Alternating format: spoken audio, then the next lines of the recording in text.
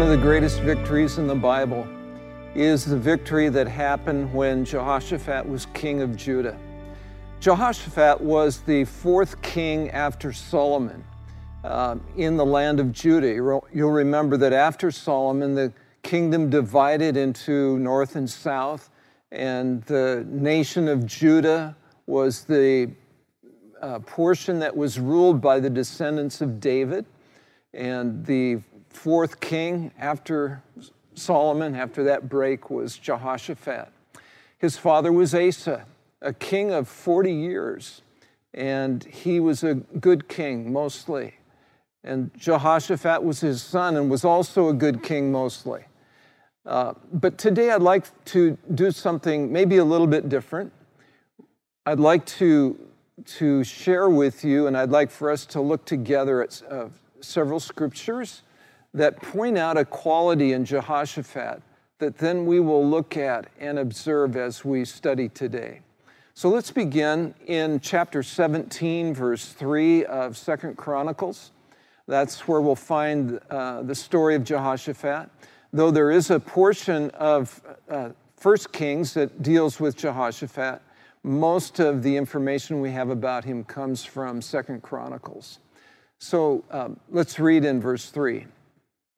The Lord was with Jehoshaphat because he followed the ways of his father David before him.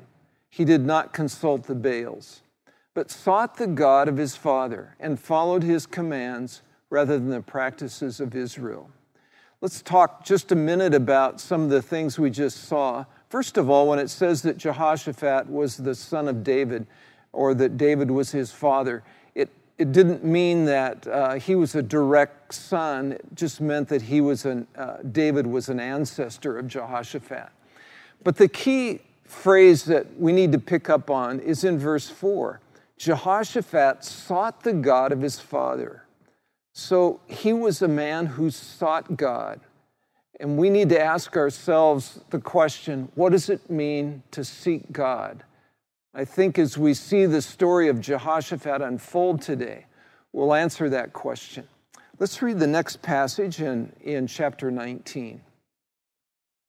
This is talking about some of the things that Jehoshaphat did. In one situation, he came back after having made an alliance with Ahab, king of Israel, and he was reprimanded by one of God's prophets. And after the reprimand, this is what the prophet Jehu had to say about Jehoshaphat. There is, however, some good in you, for you have rid the land of the Asherah poles and have set your heart on seeking God. The Asherah poles were a kind of idol that focused on a fertility goddess of that part of the country. But the key phrase that we want to see is that he set his heart on seeking God. What does it mean to seek God? That's the question we need to ask ourselves. One more passage, and this comes from 2 Chronicles 22. And this is a passage that occurs after the life of Jehoshaphat. His son who followed him was not a great man and was not godly.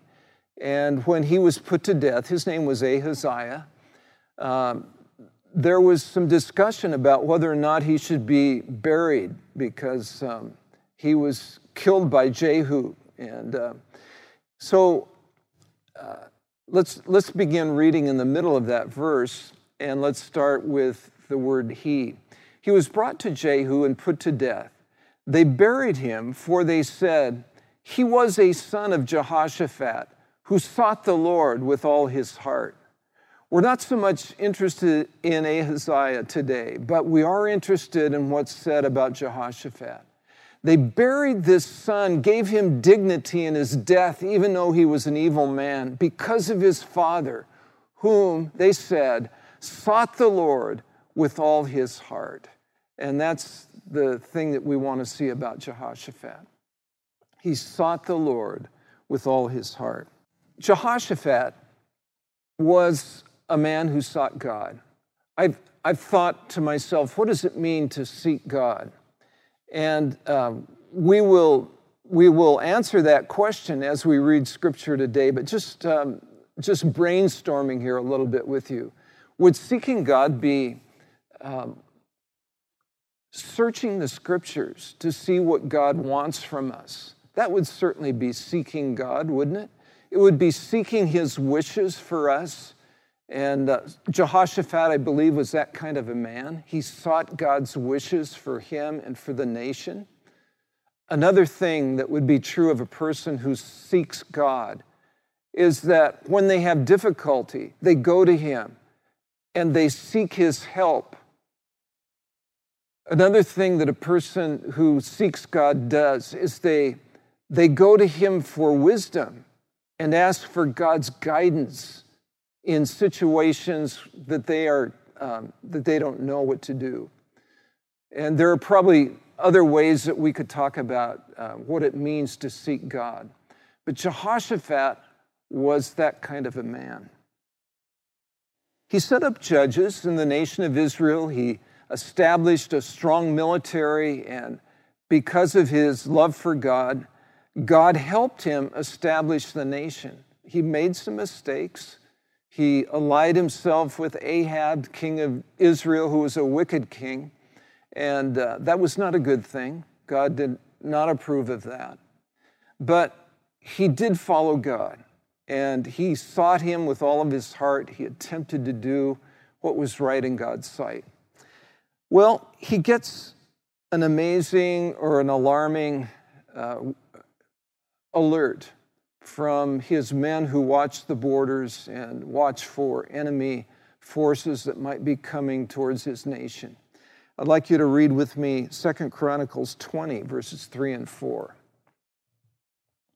So Joshua receives this alert from his military people that a 3-coalition army is coming against him, a 3-nation coalition army consisting of Ammon, Moab, and the Meunites, which were a group of people who lived in the land of Edom.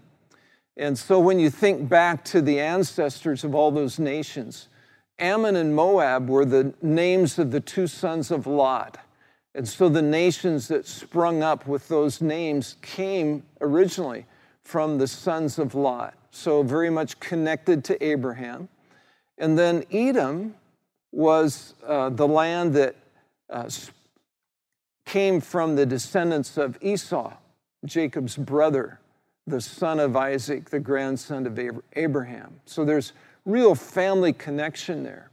And when the Israelites had gone through that part of the world on their way to the promised land after leaving Egypt, God forbade them from engaging them in any way militarily. They were to peacefully pass through their land, pay them for their food, all of that sort of thing, and which they did. They were extremely respectful of them as they came through. And so here is this 3-nation coalition coming against Judah. And Jehoshaphat receives the word, and this is the very next scripture in the book of Chronicles 20, verse 3. Alarmed, Jehoshaphat resolved to inquire of the Lord, and he proclaimed a fast for all Judah. Let's stop there for just a minute. So initially here, we see one of the characteristics of a person who seeks God.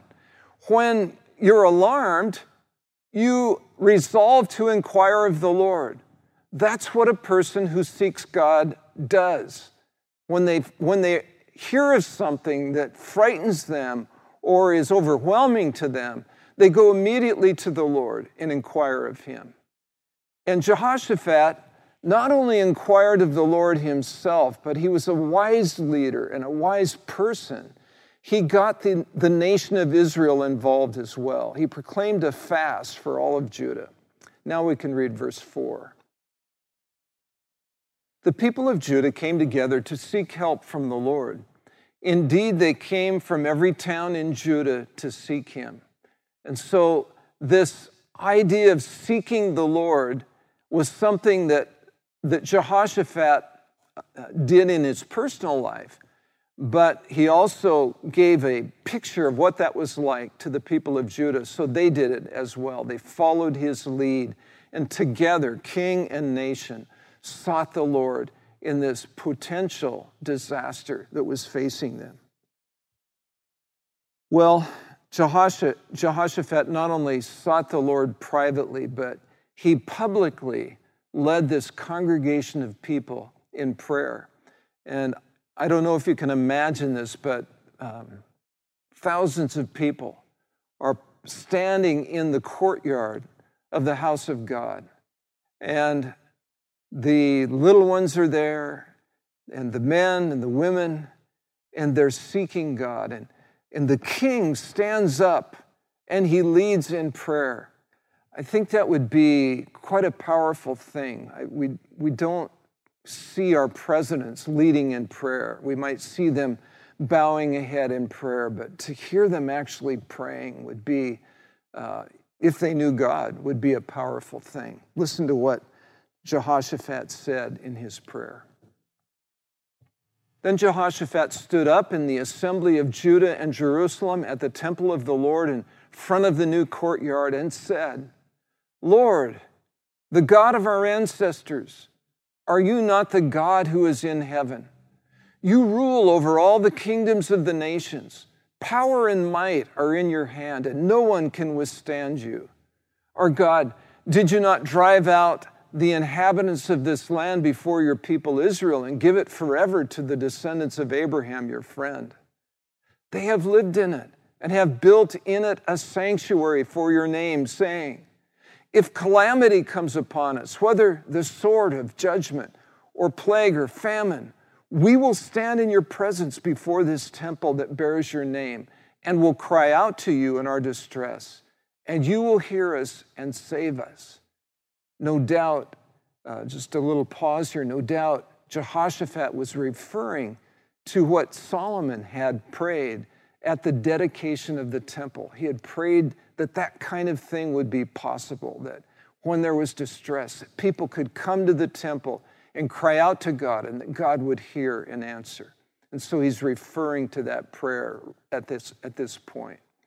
Let's continue on. Now, here are men from Ammon, Moab, and Mount Seir, whose territory you would not allow Israel to invade when they came from Egypt. So they turned away from them and did not destroy them. See how they are repaying us by coming to drive us out of the possession you gave us as an inheritance. Our God, will you not judge them? For we have no power to face this vast army that is attacking us. This is an incredible admission on the part of a king.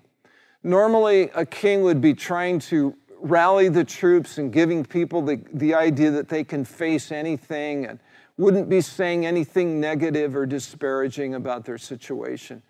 Jehoshaphat is being boldly honest to God in front of his people. He's saying, we do not have the power to face this vast army that is attacking us. We do not know what to do, but our eyes are on you. Oh my goodness, that is a powerful statement. We do not know what to do, but our eyes are upon you. It's a humble statement. It's a true statement. And it's a statement that's a great example to anyone, including us, who faces things bigger than themselves, bigger than their ability to handle. In fact, if the truth were known, that should be our attitude about anything we face in life, that our eyes are on you, dear God. We're trusting in you for every situation that we face. I hope you remember that phrase, because that would be one to carry with you, not only in this week ahead, but throughout your life. We do not know what to do, but our eyes are on you. I found myself so often praying that prayer, saying, God, I don't know what to do, but my eyes are on you. And so as he prayed that prayer, there was a prophet of God in the midst, and a prophet that I've not heard of in any other setting other than this. His name was Jahaziel. And Jahaziel stands and he says this. Let's begin reading in verse 15. He said, "Listen, King Jehoshaphat, and all who live in Judah and Jerusalem, this is what the Lord says to you. Do not be afraid or discouraged because of this vast army, for the battle is not yours, but God's. Tomorrow, march down against them. They will be climbing up by the pass of Ziz, and you will find them at the end of the gorge in the desert of Jeruel. You will not have to fight this battle. Take up your positions, stand firm, and see the deliverance the Lord will give you, Judah and Jerusalem. Do not be afraid. Do not be discouraged. Go out to face them tomorrow, and the Lord will be with you." So this is the word of the Lord through this prophet. It was God's word. It will be borne out in the next days ahead. But he spoke it boldly, and it had some key encouragements. And one of the encouragements was, this is not your battle. You will not need to even fight in this battle. Just go and take your positions. And he names where they're going to find the army. And so there's the divine knowledge of God giving them direction about where to go to find their opponents, their enemies. And then just the assurance that they won't have to fight. And what an incredibly encouraging prophecy. And so immediately, Jehoshaphat, recognizing that God has spoken, falls on his face in worship. He's worshiping God. The people, following the lead of their king, also fell on their faces, worshiping God. Some of the Levites, probably of the singers, there were a certain company of the Levites who were devoted to singing. They began to praise the Lord in a loud voice. And it could have been in song, it could have been just in words, but I like to think it might have been in song. Maybe they sang a song that they knew together, a song of praise, and in a loud voice. And this is encouraging the people as they're on their faces worshiping God. Well, the next day, Jehoshaphat organizes the army, and they set out early in the morning. Now, he consulted with the people, and we don't know exactly what he said, but based on what they did, I can imagine what he said. He probably said something like this: "Did you hear the word of the prophet yesterday, that we will not have to fight this battle? Therefore, let's do something that will be an act of praise and worship to God. Let's get our singers out in front of the army, and let's have them lead the way with songs of praise." And so he organized the army and the march in that fashion. The very first people to lead the march were the singers. And they began singing praises to the Lord. We know at least part of one of the songs was, "His love endures forever. Give thanks to the Lord, for his love endures forever." And they sang that as they went out to battle. And the scripture says that as they got to the place where the prophet had told them the enemy would be, that they saw an unusual sight. Let's back up for just a minute. What had happened was that as the singers began to sing praises to God, that the enemy began attacking one another. One nation attacked another, and then the other attacked that nation, and they killed each other. By the time that the armies of Judah got to the place of battle, there was nobody to fight. Everyone was dead. They looked out over the desert, and all they saw were bodies. God had caused that to happen. He had caused that kind of a spirit to be in the enemy army, and they fought each other and killed each other. And Israel, literally, all they had to do that day was march, sing praises to God, and view a mighty defeat at God's hands. What a great victory God brought that day. And he brought it because a man, a king, was committed to seeking the Lord.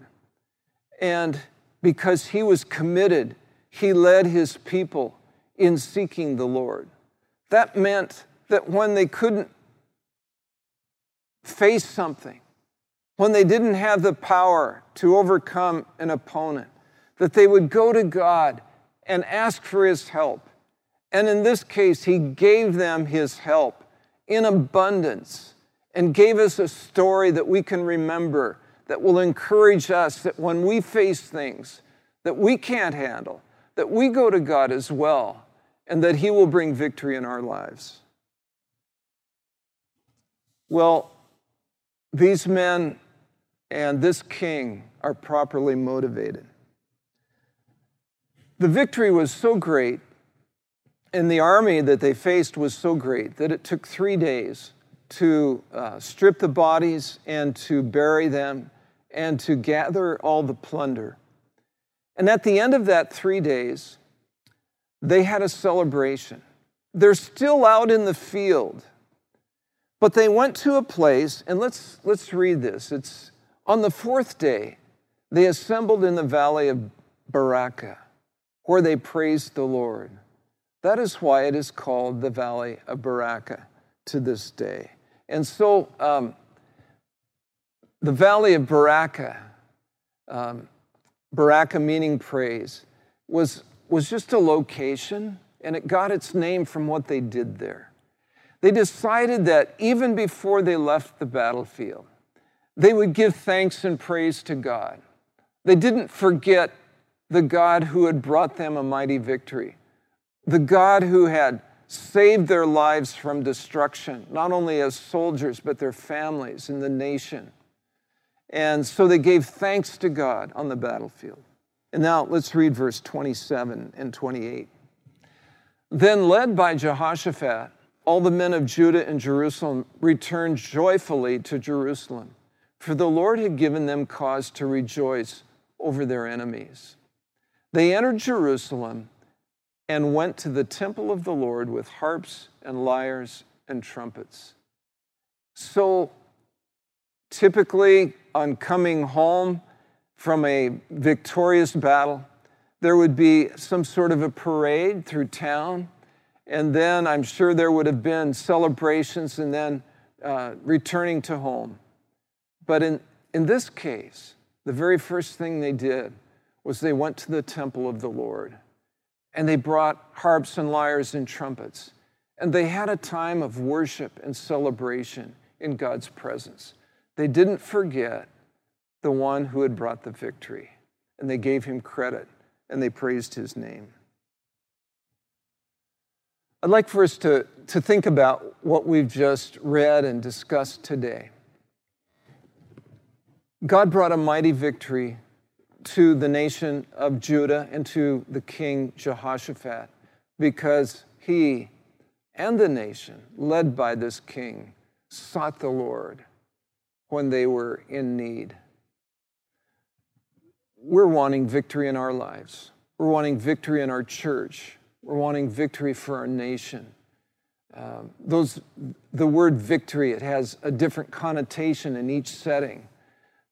We're not so much at this point thinking about military victory, but we want victory in our families. We want our children to walk with the Lord. We're wanting victory in health situations. We're wanting to overcome sickness and to be protected from things. And we're wanting victory in our church. We're wanting there to be a spirit of revival. We're wanting people to come to know Jesus in our church and for people to be encouraged in their faith and to grow and to develop maturity and for us to be a force for good in our world, sending missionaries and sending people into vocations and situations where they can share the Lord. We're wanting our nation to be a nation that serves God. And so in all of these things, in all of these settings, whether personal or family or church or national, the formula still works that worked for Jehoshaphat and the nation of Judah. And that formula is seek the Lord. Seek the Lord. Look for what He wants. Search the Scriptures to find out what's important to Him. And then do that. Obey those things that He has laid out in His Word. Follow His plan. Follow His game plan. And when challenges come our way, things that we can't handle, rather than trying to figure it all out on our own, rather than having committee meetings and all of that, which is good, let's seek the Lord. Make sure that seeking the Lord is the cornerstone of every committee meeting. Make sure that seeking the Lord is the thing that we do as a family. We don't just hash things out and then the majority wins, but we seek the Lord, we pray, and we ask Him for His help. Well, how did this work for the nation of Judah? There's a couple of verses that close this section, and I'd like for us to read those. They're verses 29 and 30. And so this is the commentary of the writer of Chronicles. He says, "The fear of God came on all the surrounding kingdoms when they heard how the Lord had fought against the enemies of Israel." Now, just reflecting on that verse, wouldn't that be true? If you were a surrounding nation and you heard what had happened, that Judah came out to fight and the enemy was dead. They had killed themselves, and these surrounding nations put it together that God had been involved in that. And so the fear of God came on all these surrounding nations. And lastly, verse 30, "And the kingdom of Jehoshaphat was at peace, for his God had given him rest on every side." Notice it didn't say that the kingdom of Jehoshaphat was at peace because Jehoshaphat was such a great administrator, a great leader, a great military man. No, it says that his God had given him rest on every side. The thing that every king was seeking, this peace and prosperity for their nation, came because God had given it. And why did God give it? Because Jehoshaphat sought the Lord with all of his heart. That would be something for us to remember, and I pray that we will as we go from this study today. Would you join me in prayer as we commit what we've talked about today to God? Thank you, dear Lord, for this wonderful story, which is true. Thank you for the truths that were taught to us through this story. The importance, God, of seeking you with all of our hearts. And God, may we do that in our personal lives. May we seek your will through the Scripture to find out how we should live. May we seek your help when we're overcome and find the miraculous help that only comes through you. And may we be like Judah and Jehoshaphat at the end of this time of victory in the Bible, where the commentary was that they were at peace because God had given them rest on every side from their enemies. And God, may you give us rest from our enemy, Satan. May you give us rest from the temptations that plague us, because you've helped us in those temptations and you've given us victory over them. And God, may you be glorified in our lives, in our church, and in our nation. We pray these things in Jesus' name.